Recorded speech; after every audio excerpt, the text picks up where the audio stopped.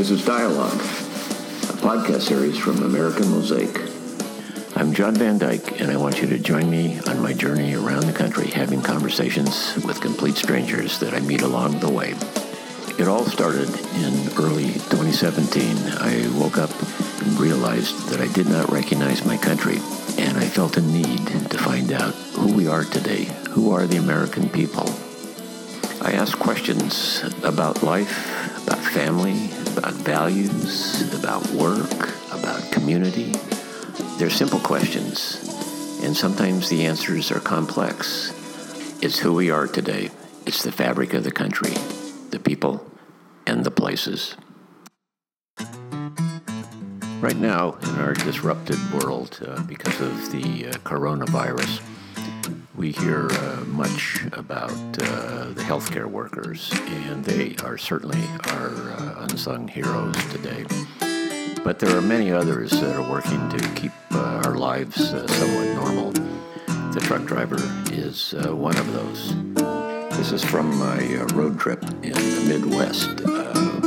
It included Kansas, Nebraska, Iowa, and Missouri. In some places, it seems there's as many trucks on the road as there are cars, and I've always wanted to have a conversation with a truck driver, the forgotten people. I had an opportunity to jump in a cab with Brian in a truck stop in Missouri. I learned an awful lot about the life of a truck driver and gained some insights as to what that life might be like. I think you'll find this interesting episode. And I'm going to put in a plug here. If you like this podcast series, you like this episode, please subscribe. I would appreciate it, and thank you for listening. Hi, my name is Brian. I'm from a little town, Rigby, Idaho. It's about 30 miles north of Idaho Falls. We're in Moberly, Missouri, at a truck stop. You've been driving truck for how long? 30 years, over 30 years. Why'd you start driving truck? Well, back in the day, it was great. I mean, you could make a good living. I wasn't planning on being in it my whole life. I just got in it when I got married. And, then the kids came, and it'll be all right. And pretty soon, 10 years goes by, and you think, well, shoot, I don't want to get out now. So, and the kids graduate from high school. Well, you got to send them to college. So, you just keep going. Pretty soon, there it is. And it's been good to me. I've raised 9 children. Sent 7 of them to college. I don't know. It's been good to me and my wife. What do you think? What do you think of what's going on today? The future for truck drivers? It's hard. It's very hard. The hardest part I feel like is we have electronic logs now, which is great. Don't get me wrong. It's new wave, new era. Everything's electronic in the world. I understand that. The problem is I see is when you go to a shipper and you go and you check in and you sit there, say, for 4 hours waiting to load. Well, that's 4 hours off that electronic log. So now you're allowed 14 hours a day. Well, now you're down to 10 hours in that 14 hours. So then you get loaded and you drive your 7, 8, 9 hours, whatever you want, you get to drive that day. Then you got to find a place to park. Well, nobody wants you to park anywhere. You can't park at the receiver half the time. This is private property, Well, you can't park here, you can't park there. Well, once your hours is up, some companies, the truck shuts down, so you got to find a place to park. And, I understand that it's a lot of it's liability probably, as far as, you park in a place like Walmart or, at the receivers or something like that. But where else do we go? There's a million trucks out here. Where do they go when their time's up? Each state's different. And, you can't You can't park on the off-ramps anymore. You can't, And so, to me, that's what's getting harder and harder and harder. And I don't know what's going to happen. I really don't. My sense is that what you guys do is not really appreciated today. But it's like it's part of the infrastructure of the economy.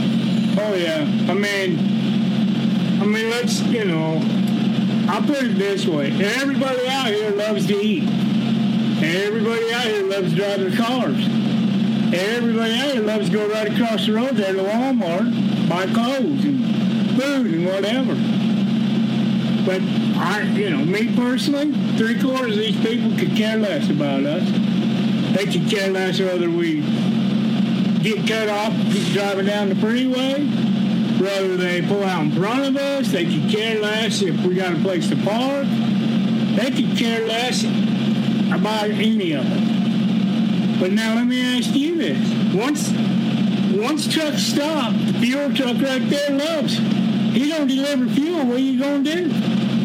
What's all these people going to do in cars? What they going to do? Well, it'll never happen. I can promise you that it will never happen because there's too many big companies and there's, somebody's going to haul freight. But it's just sad because I've always told my wife for 30 years, everybody in the car needs to get in this truck for 3 days and see what I see out these windows.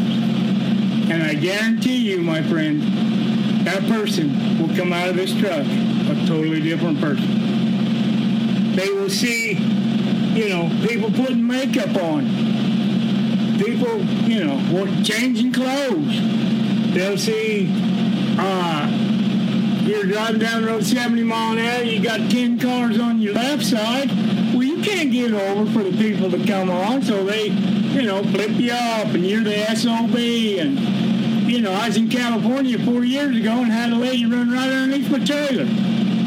She drove right underneath it because I wouldn't get over.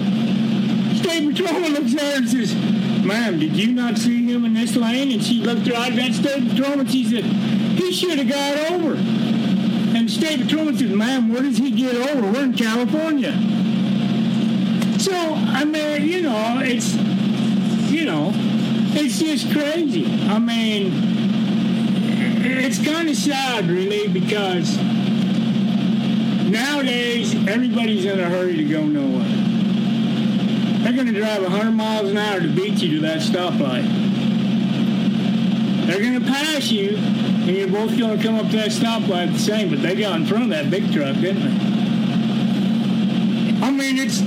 It's simple as that, And, it's funny because every one of my kids has been in every state, including Alaska. And it was funny because my youngest daughter, when she was about, she's probably 12 or 13, she went with me for the whole summer. And we went from Maine and had real seafood off the ocean to California. We went everywhere. But when she went back to school, the teacher says, "I want you to write an essay, what you saw, what you did this year." Well, she wrote like a 14-page deal. Well, the teacher calls my wife and says, "I think your daughter's over-exaggerating a little." And my wife said, "Oh, no, that's just all what she could remember that she was with her dad." And the teacher was floored of the things that my 12-year-old, I think she's 12 or 13 at that time, was saying that she saw out the window of a truck. She was amazed.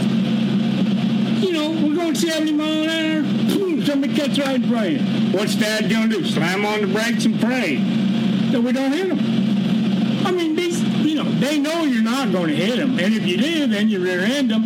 Oh, it's truck driver's fault. And it was just so funny because she just, we had a blast, but she couldn't believe the way it was in so many different states. And the way people treated you in different states, Like you get down Georgia and Missouri and places like that, people are amazing. They're so nice. You get to the East Coast and people hate you. You're a truck. You don't belong there, You go to California. You don't belong there. But I do want your food. I do want your gas. I do want you to bring stuff to Walmart so we can go there and shop. But you don't belong in the state. You don't belong in this city. So, and that didn't used to be that way. It really didn't. It really, people were glad to see you. People were glad that you brought stuff. And it's just got bigger and bigger and bigger, and, but you just deal with it. Question. So, how many miles do you think that you have driven since you started long hauling? Oh, heck, I don't know, probably 3 or 4 million. I run about 150,000 a year. So, I'm going about 300 days a year. So what do you think about a lot of stuff going on in the world today? How does that shake out for you? How does it shake out for your life? How does it shake out for your driving truck and stuff like that? Are you concerned about the future? Or? I am. I'm really concerned about my grandkids' future. But what's really sad? It takes a natural disaster to make the American people come together and say, okay, now we need a truck driver's help. It takes a damn hurricane to wipe out places and say, okay, now bring that truckload full of water. Now bring that truckload full of whatever you can bring us. And I think that's sad because those people didn't deserve that on the hurricane. But if we can come together because of natural disaster, why can't we come together without it? Why can't we just say, hey, we're one big nation. We need to quit the politically BS and say, okay, Joe Blow over here needs help. Then we better go help him. We don't have to rely on somebody else or something else. I watched my grandfather and my father when I was growing up. It didn't matter who needed help. It didn't matter how much money they had. It didn't matter if they could pay my grandpa. He'd go help them. Oh, don't worry. We'll get even somehow. Yes, we all need money. Don't get me wrong. And it all takes money to operate the United States. But in the national disaster, the well-to-do people will be great. They'll be fine. How many people is there not well-to-do? Who in the Sam hell's going to help them? Are we going to help them? As America? Are we going to go there and say, okay, we're going to help every single person here? It's not going to happen, my friend. America, it won't happen. And that's sad. Every trucking company here can take loads and loads and loads and loads of water, food, whatever everybody needs. But when it's finally settled and the dust is done, and there's still all these people over here that need help, who's going to help them? When FEMA goes home, or when it all stops, who's going to help? Who's going to help them? I'm not trying to be rude, but, people aren't going to go back down there, and we're not going to haul more water, and we're not, once they say, okay, we're good, then everybody's going to forget. But there's still animals down there. There's still people down there. There's still children down there. So what are we going to do? Just leave them there like we've done before and say, oh, they'll be okay. And then the trucking world will go on and go on. And don't get me wrong. God bless the companies that are hauling water and stuff down there. My company's hauled, I think, 8 loads of water. 24 pallets, 44,000 pounds of Arrowhead water. They paid for it. We picked it up, we hauled it, they distributed it, they took clothes. It's wonderful. It's fantastic. But when the dust settles, we're still going to be the poop-ons. And the American people that don't have a lot or that has lost everything, where are they going to go? Tell me about what do you think about, there's all this technology stuff, and I've read some stuff about, people got these great ideas about, autonomous driving. In other words, pretty soon the whole idea is like, well, let's have trucks on the road. We don't even need drivers. What do you think about that conversation? That's crazy. Okay, that's crazy. I mean, to me, it's crazy.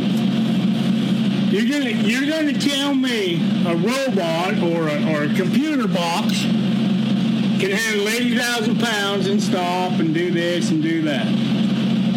Okay, well, you know what? It's no different than, to me, it's no different than this electronic log driver. It's still got to run by satellite. Somebody's got to be operating that, or the satellite's got to be sending a signal to it. Now, let me ask you a dumb question. If that satellite gets a glitch, where's this 80,000-pound truck going? I mean, are we going to wipe out 30,000 cars? Wipe out a bridge? I understand this is an electronic world. I'm an old man, trust me, I hate it. Because I never grew up with it. The kids now, it takes my granddaughter to program my phone, and she's 10 years old. I don't even know how to do it. I said, I don't know how to do this thing. Oh, yeah, Grandpa, let me help you. Oh, okay, great. She showed me how to do Gmail and all this. But when you start telling me you're going to put nobody in this truck and it's going to run down the road by itself, I'm going to run and hide. You're going to tell me it can go over a mountain pass. Snowing like crazy. Who's going to chain it up? Okay? Is it going to automatically put chains on somehow? You're going to push a button from a remote control? When it gets stuck, is it going to call a record? No offense, but I'm just saying. Is it going to fuel itself? Or are we going to have somebody come out and fuel it? Is it going to run off electricity, natural gas? They have them now that run, natural gas and stuff. But still takes a driver to hook up the nozzle to fill it full of natural gas. So I think it's great. People want to say, oh, look what we can do. But let's use realism. You got 80,000 pounds, you're in LA traffic. You're in Seattle on 405. You're going to tell me nobody has to sit in this truck and drive up and down 405 in Seattle, Washington, Bellevue, or LA going into LA on Highway 5, Highway 10, or Interstate 10, whatever. There's no way. Yeah, we got automatic, and my wife can drive this truck. Anybody can now. But you still got to stop. You still got to go. You still got to pull in the fuel island. You got to use a fuel card to say, hey, I got to fill it up.